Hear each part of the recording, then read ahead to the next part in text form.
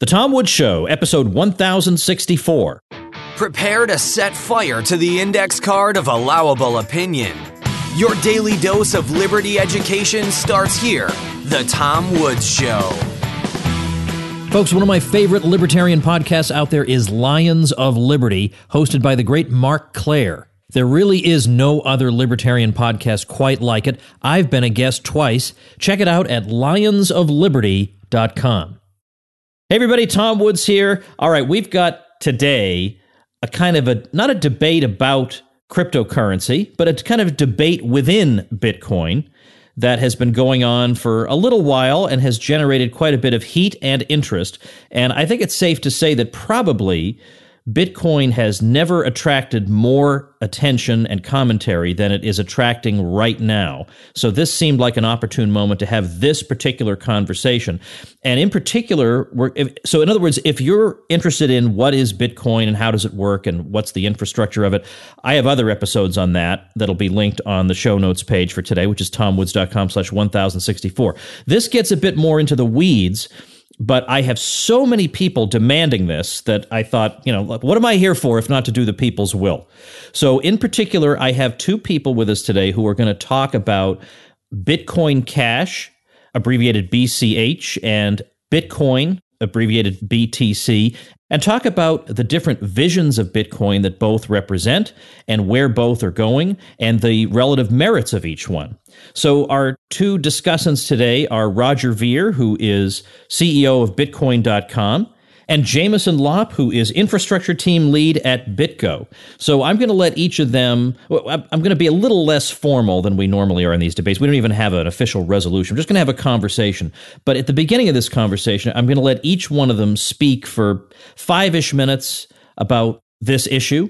And then I'm going to moderate a series of questions that they ask each other. And we expect this to generate quite a bit of light. So let's start with, since he's never been on the show before, Jameson, let's start with you. I'll give you the floor for about 5 minutes.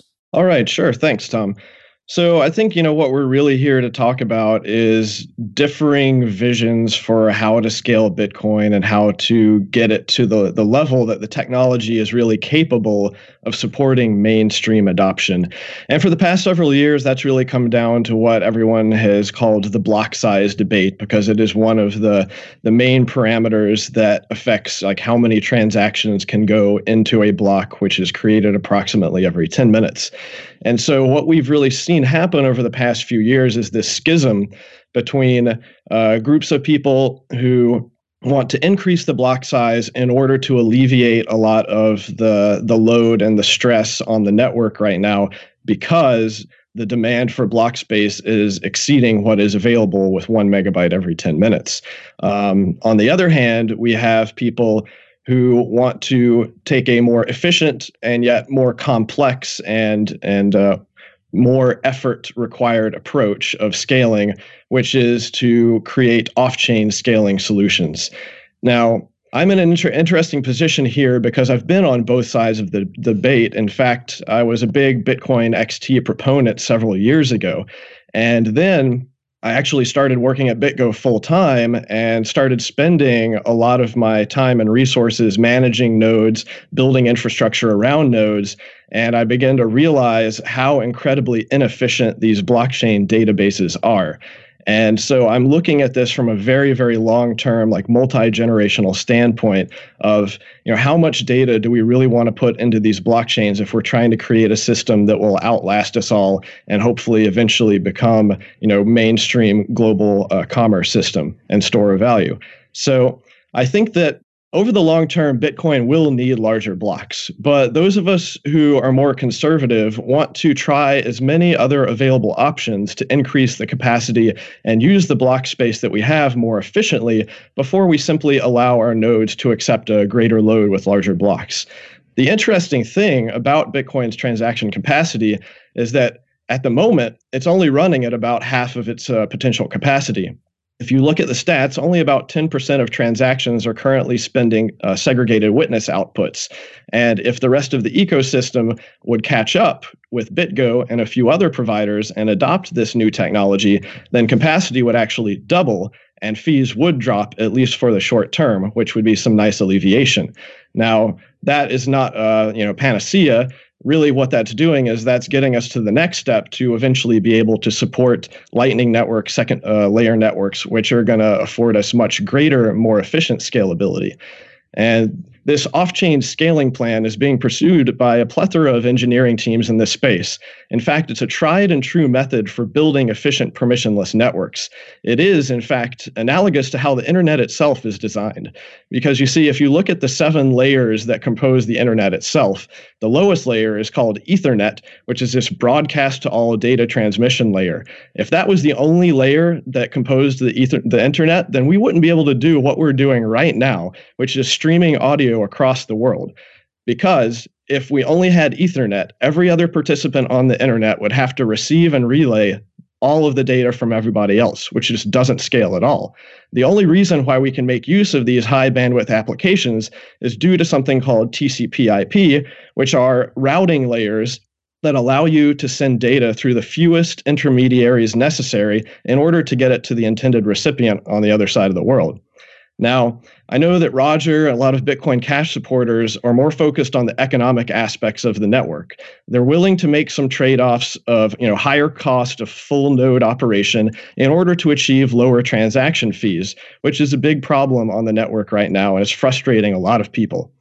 On the other hand, many of us, like myself, are not willing to make this trade-off for Bitcoin because we believe that targeting low on-chain transaction fees can easily become a slippery slope to centralization of full nodes and other aspects of the network.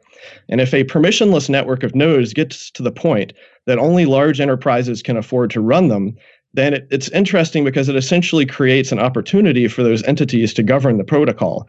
And this means that such a network could eventually find itself in the position where there's insufficient revenue from transaction fees to sustain the hash rate, and the enterprises that are governing the protocol may then decide that inflation of the monetary supply is required in order to sustain the system. And they could even do this without telling the users, because if the users can't afford to validate the rules to which they agree, then they're blindly following what the nodes on the network are telling them is correct. And some of these rules, such as total supply, cannot be validated by lightweight clients using SPV proofs. So my main point is that the Bitcoin protocol is analogous to Ethernet. It's this global broadcast system of data propagation. And second layer networks such as Lightning are analogous to TCP/IP, and they allow parties to communicate much more efficiently by only routing the data through a few network participants rather than everybody. So Bitcoin Cash proponents, in my opinion, are welcome to try to naively scale a flood fill network, but my money is on a more efficient, albeit more complex, engineering solution. And these second layer networks will be much faster than the on-chain networks and will eventually end up actually having lower fees because they won't be in this situation of having a high competition over scarce resources and scarce block space. So I'm very interested to see what happens with the Bitcoin Cash project. I'm just not really willing to support that vision myself. All right. Well, thank you, Jameson. Roger, the floor is yours.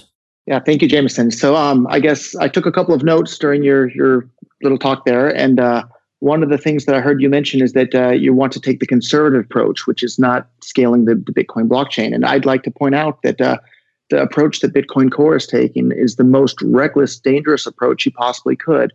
Bitcoin is the first and only cryptocurrency ever in the entire history of cryptocurrencies to have full blocks and to have high fees. So we're taking this Bitcoin experiment that's the number one cryptocurrency used by more businesses and more people around the world than any other cryptocurrency, and we're going to try something brand new with it. And we have this, empirical evidence of Bitcoin for the first 7 or 8 years of its existence.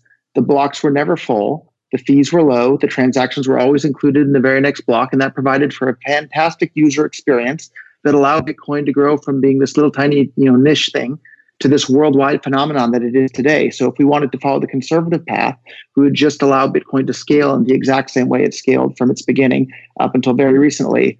Another thing I'd like to point out that you were basically advocating for central planning. You're saying that a bunch of developers get to decide what the correct amount of block space to be produced is. At the end of the day, I don't think you or I or anybody else knows what the correct amount of block space to produce is. I think the amount of block space being produced should be decided by the people that produce the block space, which are the miners, and the people that want to include their transactions in the space, which are the Bitcoin users. So If the Bitcoin users are willing to pay an amount of money that the miners are willing to include that transaction in a block, that should be what determines the correct amount of block space to be produced, not a bunch of central planning guys without any business background or econ background at all, which is exactly what's going on. And even if they had a bunch of business and econ background, they still wouldn't want to be centrally planning the amount of block space to be produced. In regards to layer 2 solutions, Bitcoin Cash will be able to support all of those even more reliably and even better than Bitcoin Core will be able to, because when you have full blocks, that makes the on-chain transactions that are required to settle up the layer 2 stuff, it makes those transactions unreliable, and it makes it possible for all sorts of bad things to happen. So layer 2 is going to work even better on Bitcoin Cash than it will on Bitcoin Core. The part that I think most people don't realize is, or don't seem to care or pay enough attention to, is that Bitcoin's market share, it used to basically be 100%. It used to have 99 point something percent of the crypto coin market share. And it wasn't until the blocks became full and the fees became high, and that caused the transactions to be unreliable. So then we have Bitcoin Core essentially becoming slow, expensive to use, and unreliable, and 1,001 other altcoins that are still fast, cheap, and reliable. Well, guess what? When you have two options, or in economics, it's called substitute goods theory. When you have one good that's fast, cheap, and reliable, and another one that's slow, expensive, and unreliable, people are going to start using the fast, cheap, and reliable one. And that's exactly what's been happening to Bitcoin Core. And that's why we've seen its market share drop from basically 100% to less than 50% today. And my prediction is that in the next year, in 2018, Bitcoin Core will no longer be the top cryptocurrency in the world. The average fee is more than $30 for a single transaction. That means for Bitcoin Core to even be competitive with credit cards, it's only competitive for transactions that are more than about $2,000 each. So Bitcoin Core can't even compete with credit cards at this point, whereas Bitcoin Cash, the transactions are less than a penny. They're always confirmed in the next block.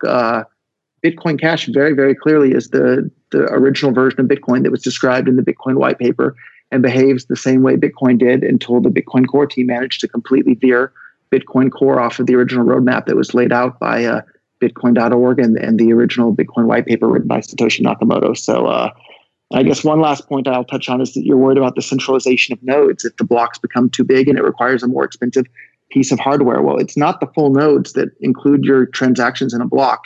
It's the miners. Only the people who are doing Bitcoin mining actually include transactions in a block. And these mining machines cost over $1,000 each. And these miners are buying, thousands or even tens of thousands of these machines at a time. So they're spending millions or tens of millions of dollars at a time buying this mining equipment. Even for the price of one of these mining machines, one S9 from Bitmain, you can already buy a computer that can easily run and validate 100 megabyte blocks right now for the cost of just one of these mining machines that Bitmain is selling. So I don't think it's a realistic worry. So I guess to close up, I feel that the Bitcoin Core team are worried about all sorts of things that might maybe possibly somehow, some way, maybe become a problem far into the future. And they're optimizing against those things that might possibly become a problem way into the future. And in doing so, causing the current Bitcoin network to basically be unusable for any business or individual who wants to use it in commerce. And that's why we've seen all these businesses that used to be strictly Bitcoin only busy integrating all sorts of altcoins like Bitcoin Cash. So we've seen that happen with Coinbase. We've seen that happen with BitPay. We've seen that happen with blockchain.info.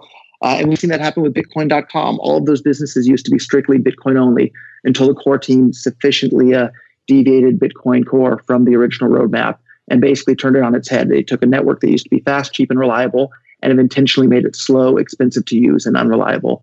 And you don't have to be a rocket scientist to figure out which version of those two versions of Bitcoin is going to be the more successful one in the world. All right. I think I'd like to give each of you an opportunity to take a couple of minutes to respond to each other. So, Jameson, if you want to respond to that, go right ahead. I'll give Roger the same opportunity. And then we want to jump into questions. In fact, I actually did develop a question that I think I want to ask before you guys ask any. But anyway, you have the floor, Jameson. Yeah, no, Roger brings up a lot of good points, especially regarding the frustration and unreliability for commerce transactions, especially retail level stuff.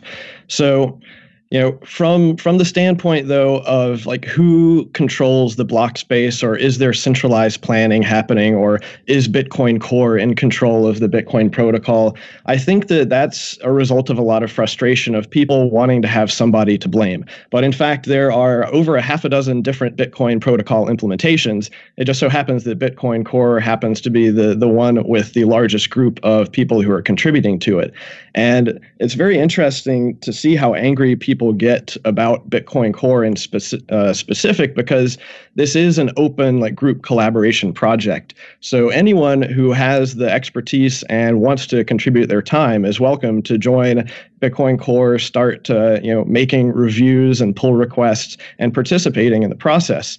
And people who don't like Bitcoin Core and their process are free to create their own software and put it out there on the market. And there have been a number of different teams who have done that as well. But at the question of who controls the protocol and the rules and the size of the blocks, this is another one of the big disconnects between the different sides of the scalability debate. So you have one side who believes it's very important for full node operators to be able to run a fully validating node at a low cost. And then on the other side, you have people who believe it's very important that transaction fees for on-chain transactions are very low cost in order to continue to drive adoption for these retail level transactions. And these are trade-offs that can't really, you have to choose one or the other, because low transaction fees are going to continue driving more demand and raising the cost to actually run a full node.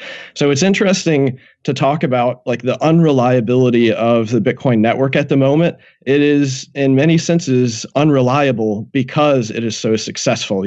It's almost an issue of we don't go there anymore. It's too crowded type of situation.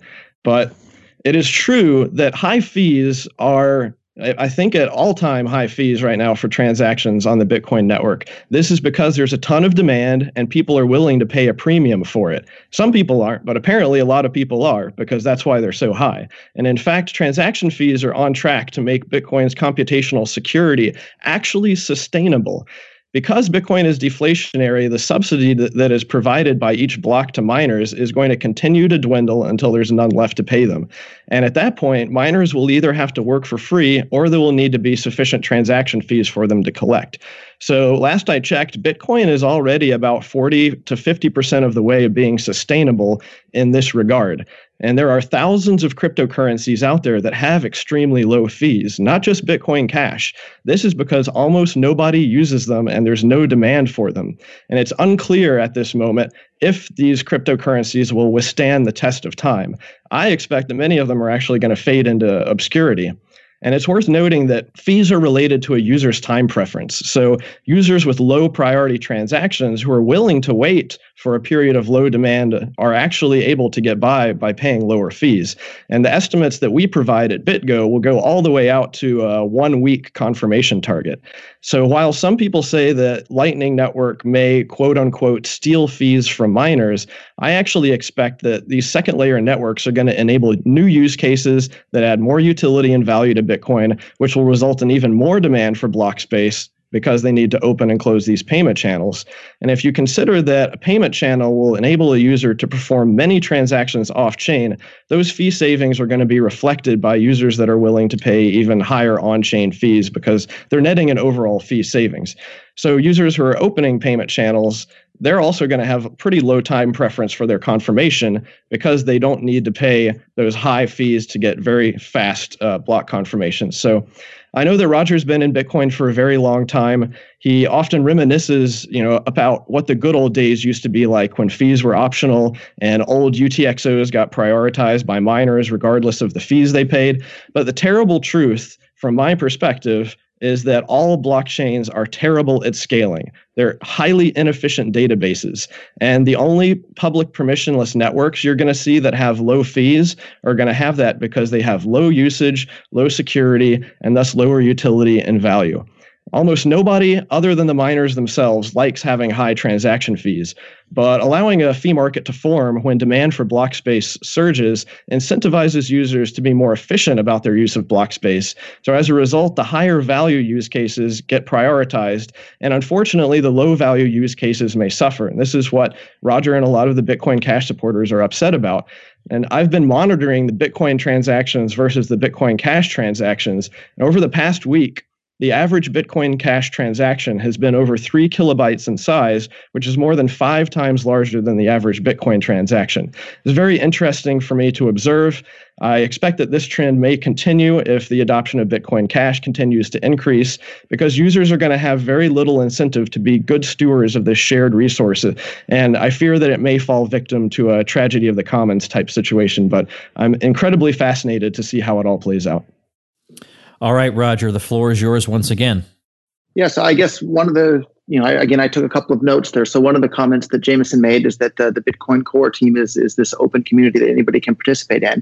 I'd like to point out, what happened to Gavin, what happened to Jeff Garzik there. So Gavin Andreessen, for those that don't know, was the person that Satoshi Nakamoto, the creator of Bitcoin, essentially turned over the reins of the project to. Gavin was gracious enough to share access to a number of repositories with other people.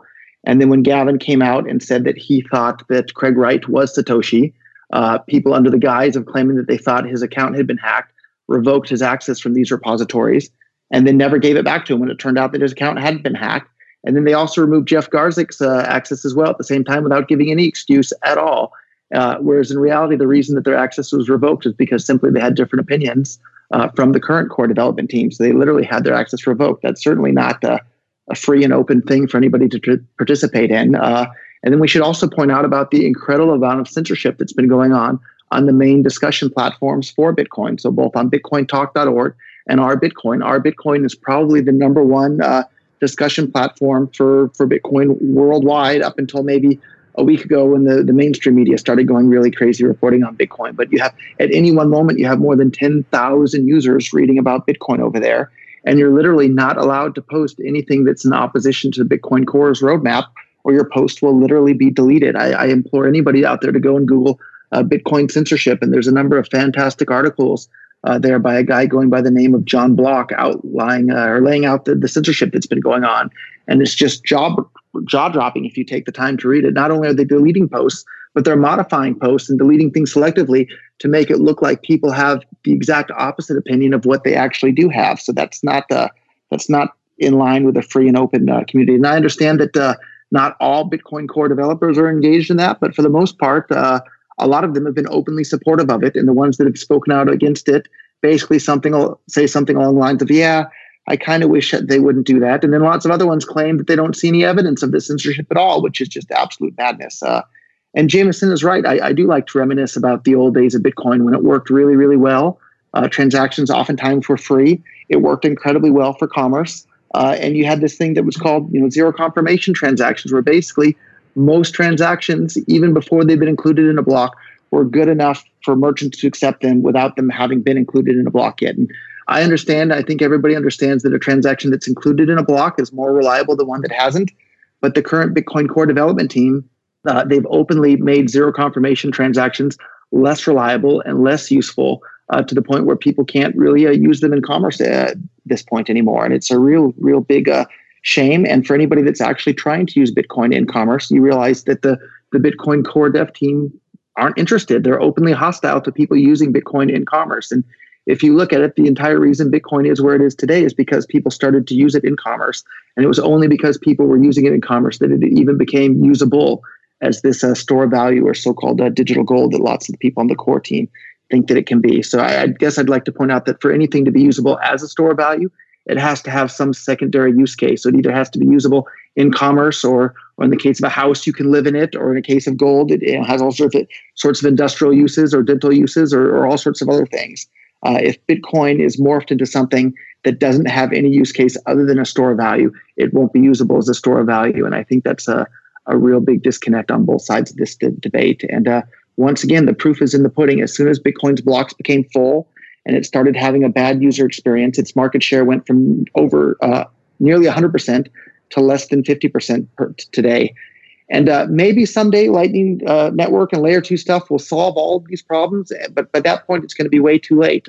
Imagine if a version of Facebook came out today that had way better features and everything was fantastic, but everybody was still on Facebook.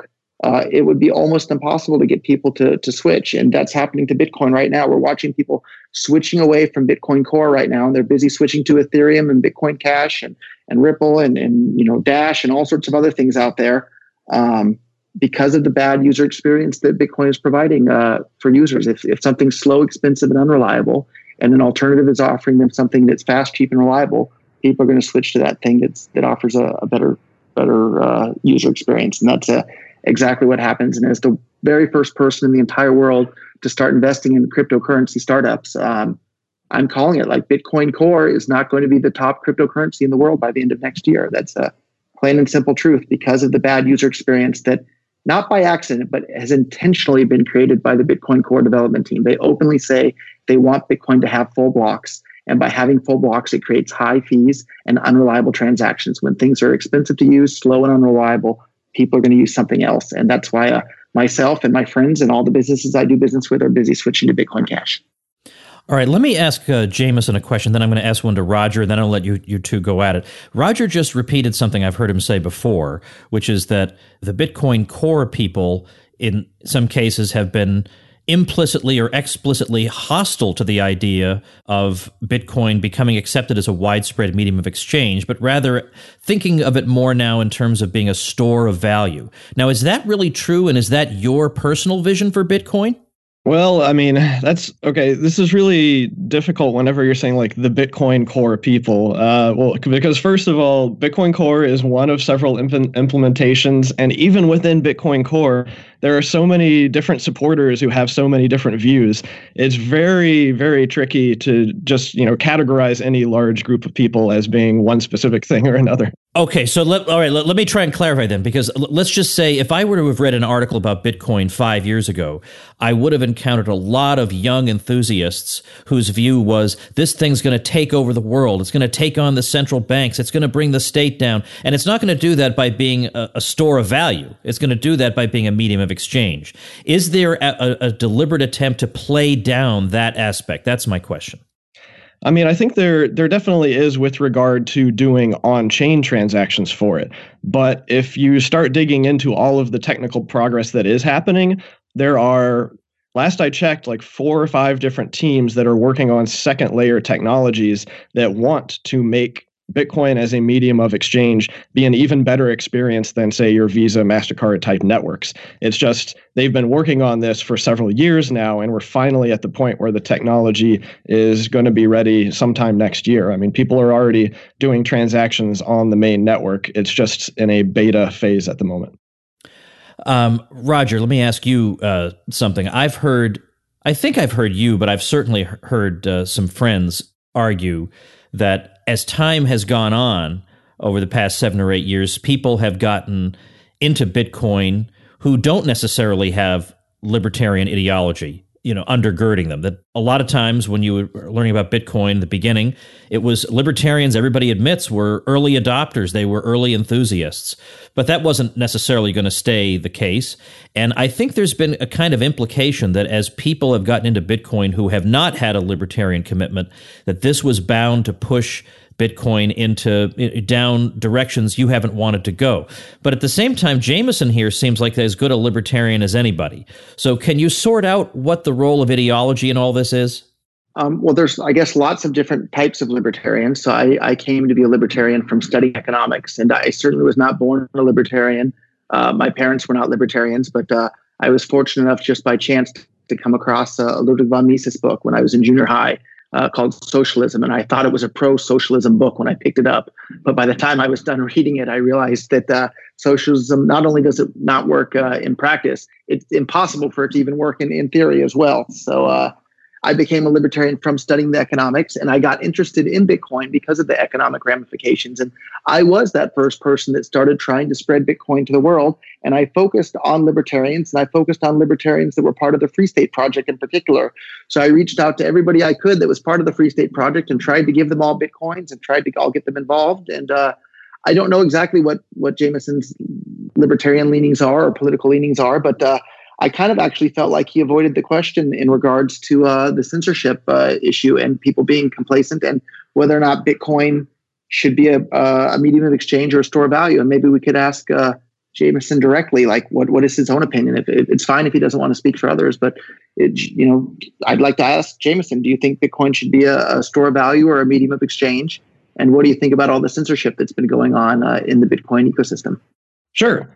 So I believe that we should prioritize the store of value at the moment due to the technological limitations. But, ultimately, I think that everybody on both sides of the scalability debate has the same ultimate goal, which is get Bitcoin used by everybody across the world, make it a mainstream technology that is easy and basically empowers people. That is really like my fundamental goal is, even higher level than Bitcoin is to use my skills as a technologist to help empower individuals.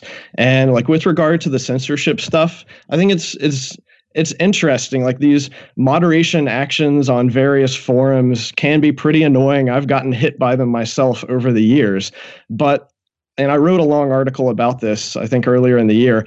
I don't believe that this is actual censorship that is stifling speech, because there are plenty of alternative forums that you can use for discussion. In fact, I generally hate Reddit. Whatever subreddit you're talking about, I hate it. I think it has a lot of issues. And I myself am a big fan of Twitter because I get to choose what content I see, and there are rarely any interventions by Twitter administrators. It's kind of odd to me that Roger keeps complaining about the censorship when he's competing on the free market. He's offering, quote unquote, uncensored forums. He has 250,000 Twitter followers, 120,000 subscribers on the BTC subreddit. Bitcoin.com is ranked something like number 2,200 in the whole world in terms of transaction or traffic volume. So he's out there and his views are getting heard. Like, I don't think that there are that many people in this space who don't know about both sides of the debate because of censorship. I mean, information wants to be free, and pretty much everybody who spends time getting into this level of the debate is well aware of like the points on both sides. So basically a summary of your position is that the censorship that's going on, or the manipulation of the opinions of people being posted online, the manipulation and censorship is okay because there's other places that people can go to discuss it, in addition to the places where the censorship is happening. Is that an accurate summary of your position? Yeah, so there are multiple different forums that have their own styles of moderation. People get to choose which ones they interact on. It's pretty obvious like what the different moderation styles of these different forums are. I believe this is, free market in action. And believe me, from like all of the vitriol and all of the shilling, it happens on both sides. Like there are definitely people who are doing dirty stuff on both sides. I don't condone any of that stuff. I generally try to mute and block as much of it as possible, but this is kind of the chaos that you get from a free market. All right, we've got a lively conversation going on here. We're going to continue it after we thank our sponsor. Folks, I want to offer you a recommendation for a podcast you're going to enjoy, and that is Lions of Liberty. It's got 3 weekly shows, each with different formats, and on Mondays, you'll get to hear from Mark Claire, whom I've interviewed with twice. In fact, you can check out Lions of Liberty by hearing my interviews with them, if that's a nice segue into their podcast, over at lionsofliberty.com/woods. It is the only libertarian variety show out there. In-depth interviews with libertarian voices, current events with a comedic twist, and a hard look at criminal justice issues. They've done over 400 episodes. They've had Ron Paul on twice, and in fact, their entire guest list is tremendous. Mark Claire is a genial guy, but he's also fearless, and he doesn't care where the conversation goes. So check out Lions of Liberty. You will not be disappointed. It carries the Tom Woods seal of approval. Check him out at lionsofliberty.com. All right, I actually want to give Jameson an opportunity to ask Roger a question, just because I have to kind of be in charge here to make sure there's equal time. So, Jameson, ask Roger anything you like. Sure. So, I mean, I think one of the main differences between our viewpoints on the scaling debate is kind of like short-term versus long-term viewpoints. So, I'm just interested to know, how many users do you really think that you can get supporting, on-chain daily transactions? Like, is there a block size that you believe is too large, or a cost of node operation that is too high, or how are you going to deal with the adversarial situations? I think this is one of, when I say that like Bitcoin developers are conservative, I'm really saying that, they're extremely adversarial thinkers, and they're trying to be careful so that edge cases don't get into the system that can cause it to have problems. So like, how are you going to deal with being able to target extremely low on-chain transaction fees, but then not have some adversary come in and just fill up all of your block space for basically free? So again, it's the miners that should decide what size blocks they want to produce. It's not for me to decide. It's for the market to decide. I don't think that parameter should be centrally planned. So the people that are paying for transactions in the block space can decide how much they want to pay, and the people producing the block space can decide how much they want to produce for the amount of money that people are willing to pay. So I don't know what the answer is there, and I don't think anybody knows what the answer for that is, just as nobody knows what the correct price for a cup of coffee is. It depends on the location. It depends on all sorts of different things. And there's a fantastic essay that I read when I was a young man called iPencil, I believe, by Leonard Reed. And he makes the claim that there's not a single person alive in the entire world that knows how to make a pencil. And when you first hear that claim, you think, what a bunch of nonsense. A pencil is so simple. Of course I know how to make it. But then he goes into all the details of what's actually required to make a pencil, and the graphite that's mined out of the ground somewhere, and trees that are cut down somewhere, and the machinery that's used to process the trees, and then how you make the paint, and then the rubber, the piece of rubber on the end for an eraser. And by the time you get done reading the essay, you realize he's right. There's not a single human being alive on the planet that knows how to make a simple pencil that you go and buy at the store. So I think it's the same way with block space. We don't know what the right amount of block space to produce. We don't know what the right things that should be included in that block space is. At the end of the day, it's the people producing the block space and the people paying to have their stuff put into the block space that need to decide what the correct amount is and what the correct price for that block space is. So I don't know what it is, but I can tell you by the fact that we can see Bitcoin losing market share and losing market share quickly, that the $30 per transaction that Bitcoin costs right now for 250 bytes of data, that's way, way, way too high. And that's why we're seeing people go to other things. So. Okay, so I think that makes sense. That's, pretty much in line with a lot of the perspectives that I hear, which is that, these things should be decided by the miners because they're basically operating the market and really in control of the supply of block space. So I'm wondering, can you then abstract that a little bit more? And would you say that at the end of the day, who really gets to define the rules of the Bitcoin protocol? Is that still the miners again versus the rest of the regular users? So I guess there isn't a real clear answer to that question. That's why this fight has been going on for a couple of years. And that's one of Bitcoin's strengths, and I guess one of its weaknesses is there isn't one final arbiter of what should be decided and how things should be done. It's not only the developers, it's not only the miners, it's not only the merchants. It's all of these things and none of these things. So I guess I don't have a clear answer for you other than we're seeing the ecosystem migrating away from Bitcoin Core and migrating mainly to Bitcoin Cash and other altcoins because up until very recently, the amount of block space produced was decided by the market. There was this 1 megabyte cap, but the amount of block space that people were willing to pay for was much, much less than 1 megabyte. So the blocks were never, ever a full megabyte. And during that time in which the market was deciding how much block space to be produced, Bitcoin grew from nothing into the worldwide phenomenon that it is today. And then once the amount of block space being produced was no longer being determined by the market, we're seeing Bitcoin lose market share to all these other altcoins. And all these other altcoins still have the amount of block space that they're producing being determined by the market. There's not another altcoin in the entire world that has full blocks. It's only Bitcoin. And that's an incredibly dangerous and reckless thing to do with Bitcoin. And we're seeing the results of that by Bitcoin losing its first mover advantage and near 100% market share down to less than 50%. So I guess congratulations to the small blockers and the Bitcoin core development team. You guys have successfully destroyed Bitcoin's first mover advantage. Let me ask you guys a question that would come from the average person reading the newspaper and, reading things online about Bitcoin and the news, because you get a lot of commentators saying Bitcoin is in a bubble. And one of the arguments they make, I find a lot of these people are not very informed about Bitcoin, but one of the arguments they make is that what's going to happen is people are going to get buyer's remorse. They're going to acquire some Bitcoin. They're going to realize it's not very usable, precisely because of some of the complaints that Roger has had. It doesn't give a very good user experience. So they're going to think, well, then what the heck am I doing in this? I'm buying it because I think it's just going to go up and up and up. Forget it. And they're going to dump it for that reason. What is your response? Whether that's right or wrong, how do you respond to that kind of argument? We'll start with Jameson. Well, the usability argument. So, I mean, what's really changing as a result of the higher fees and greater demand on Bitcoin is that the lower value use cases are getting priced out of it. And that's causing a lot of friction and frustration.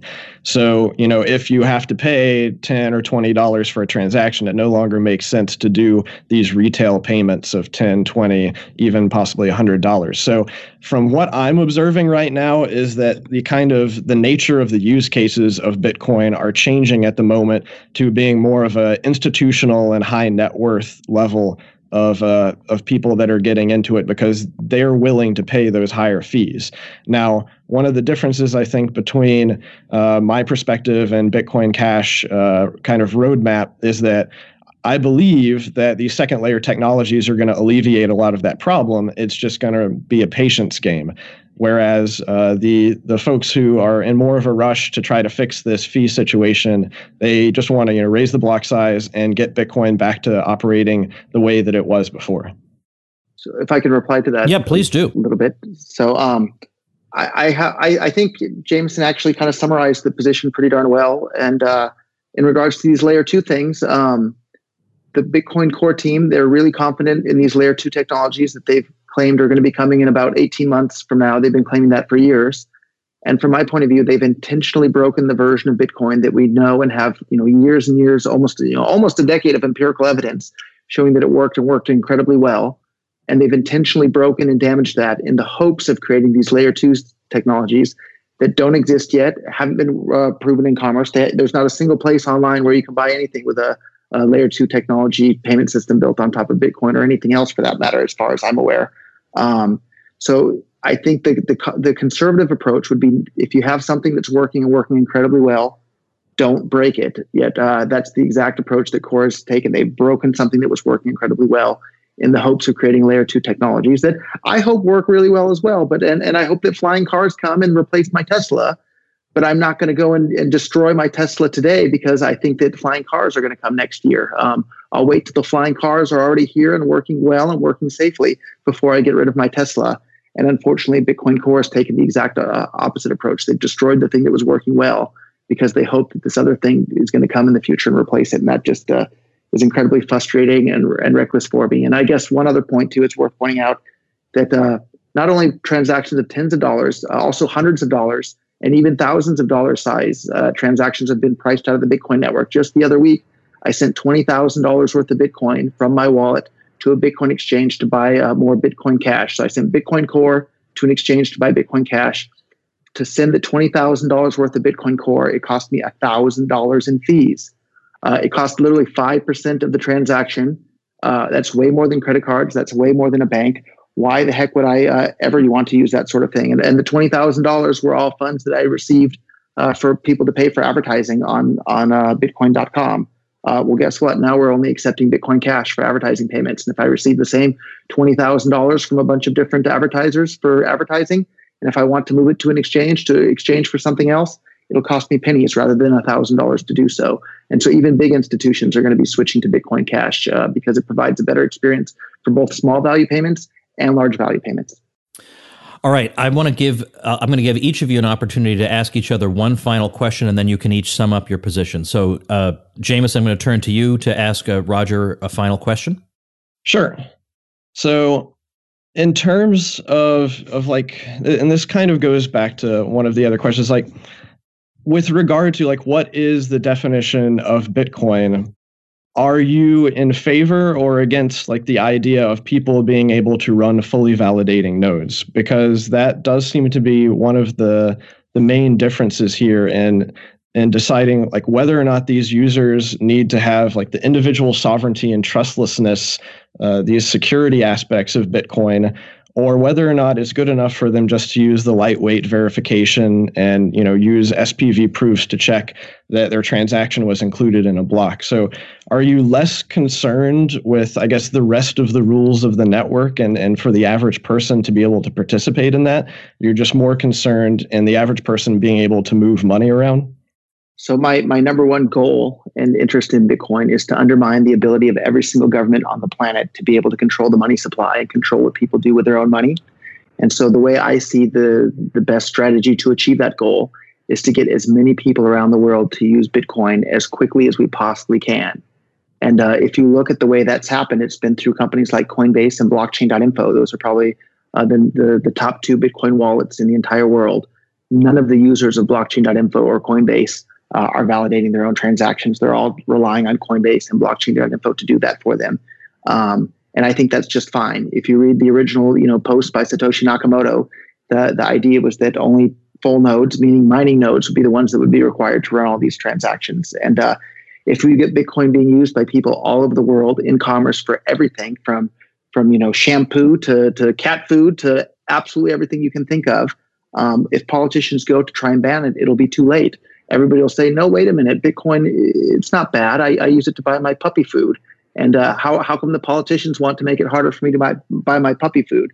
So I think it's just fine if we rely on companies like BitPay, for example, as well, and Coinbase and blockchain and Bitcoin.com to run full nodes. I think as long as you have enough full nodes around the world so that it's impossible for governments to shut them down, that's enough. We don't have to have everybody running a full node.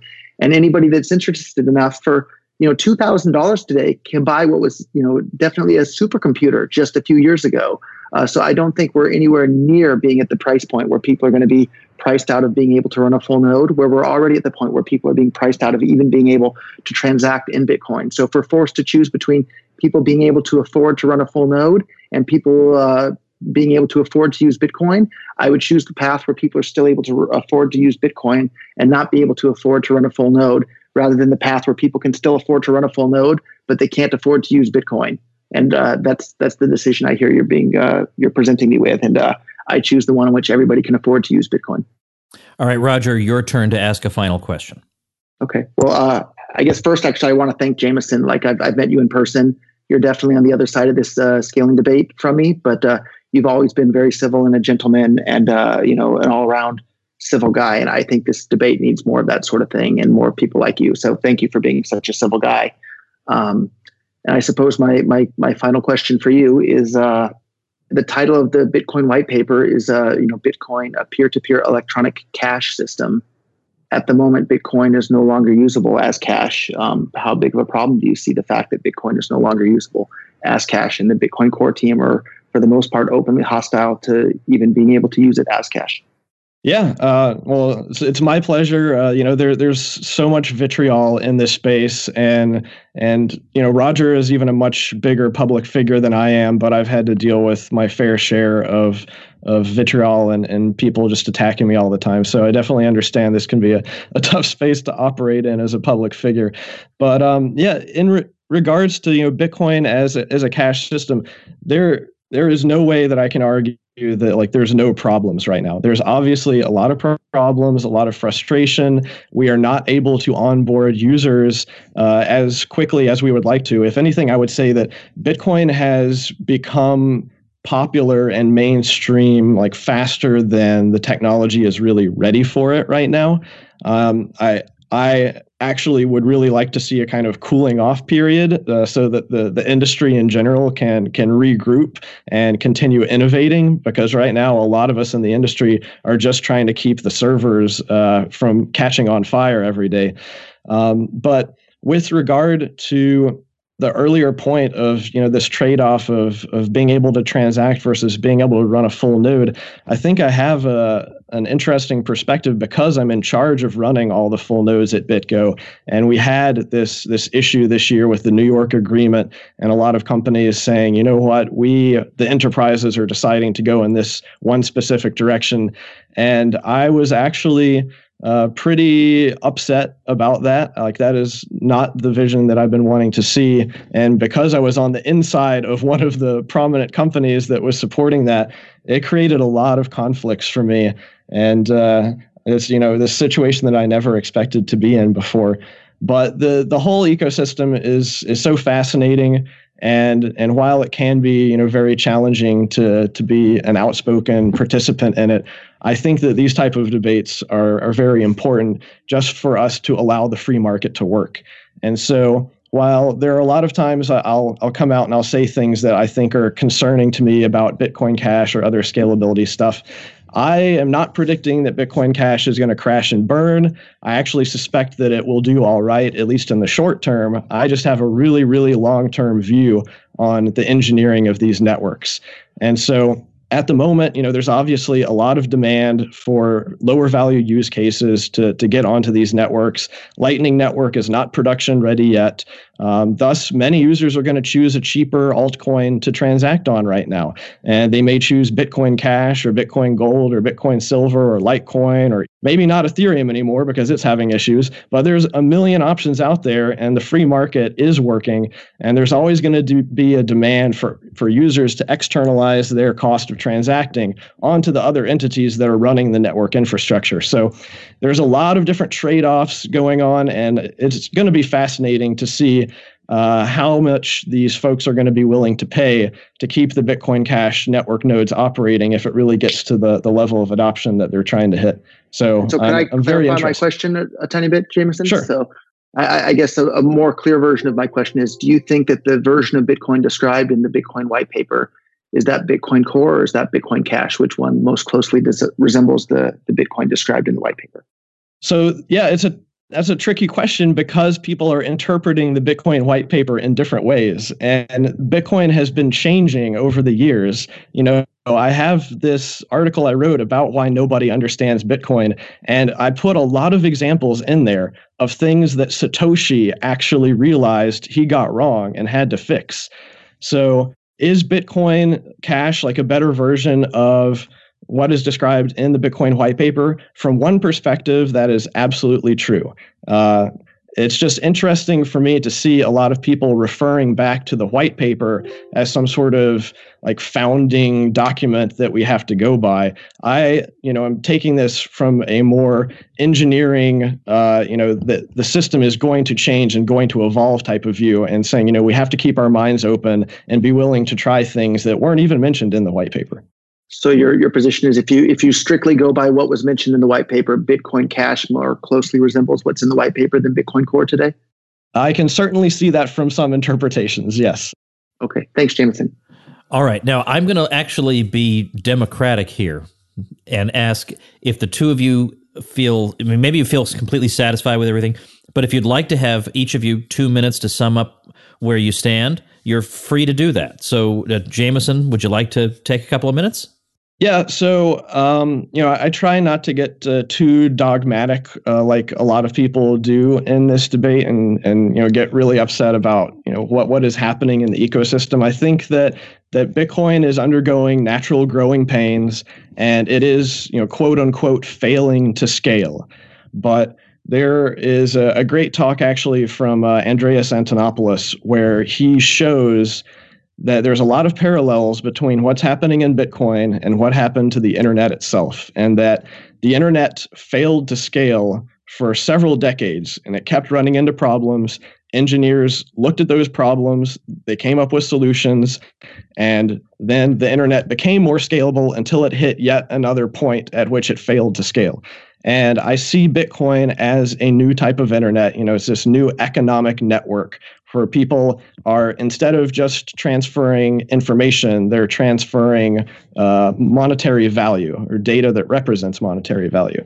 So I'm sure that Bitcoin is going to continue to surprise us and evolve in ways that we haven't imagined yet. We're continuing to really understand what it is this system is that is built. I would argue that even the smartest self-professed Bitcoin experts cannot possibly understand every aspect of the system and foresee every potential direction that it may go in.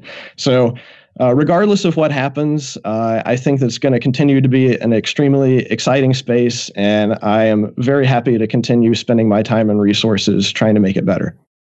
All right, Roger, you have the final word. Great. Thank you, Tom and Jameson, both for participating in this. And I feel it was a real productive discussion. People got to hear both sides and both visions. I want Bitcoin to be usable by every single person on the planet. And I think that that's more important than every single person being able to afford to run a full node. There's no point in running a full node if you can't even afford to use Bitcoin. So you can stop and think for yourself. There's two versions of Bitcoin. There's Bitcoin Core and Bitcoin Cash. Bitcoin Cash is fast, cheap, and reliable. Bitcoin Core is slow, expensive, and unreliable. Maybe someday in the future that'll change with Bitcoin Core thanks to the Lightning Network, but Lightning Network will work right on top of Bitcoin Cash as well. So, and like any good investor, don't put all your eggs in one basket. You don't have to be 100% committed to Bitcoin Cash, and you don't have to be 100% committed to Bitcoin Core. But I would invite anybody, go and get the Bitcoin.com wallet supports both versions of Bitcoin. Go and get some of each, and then send it back and forth with your spouse or your child or whoever, and figure out for you which one is more useful in your life, and use the one that you find the most useful in your life. That's the beauty of the free market, is everybody gets to have the solution that they want, and there's not a one size fits all solution for everybody. So try them all out, see which ones you like, and use it to make the world a better place. So thank you guys both. All right, well, that is going to do it for today. So my thanks to Jameson and Roger. As I said, I will have their information and links up at tomwoods.com/1064. Also, if there's anything you guys would like linked in terms of things you've written, whatever you'd like up there will be up there for people to read and decide for themselves. So tomwoods.com/1064 will be the smorgasbord of information on this subject. And again, my thanks to you two folks, because I think we did have a fruitful conversation here, and no names were called, and we all walk away better for it. So thanks so much again. Thank you. Thanks, Tom. Okay, everybody, thanks for listening. Remember, only 2 more episodes of The Tom Woods Show left for 2017 before the brief hiatus until the new year. Those next 2 episodes will feature, let's just say, a favorite guest of the show. If you have not subscribed on iTunes or Stitcher, you are missing out on your daily dose of liberty education. What a shame. What a terrible shame that is if you haven't done that yet. Make that your New Year's resolution. Head over to tomwoods.com and do that. tomwoods.com/episodes is where on one page you can look at all 1064 episodes. You will not believe the array of topics we have covered and how smart you can be just by listening every weekday on your commute. Thanks for listening, everybody. See you tomorrow. Become a smarter libertarian in just 30 minutes a day. Visit tomwoods.com to subscribe to the show for free, and we'll see you next time.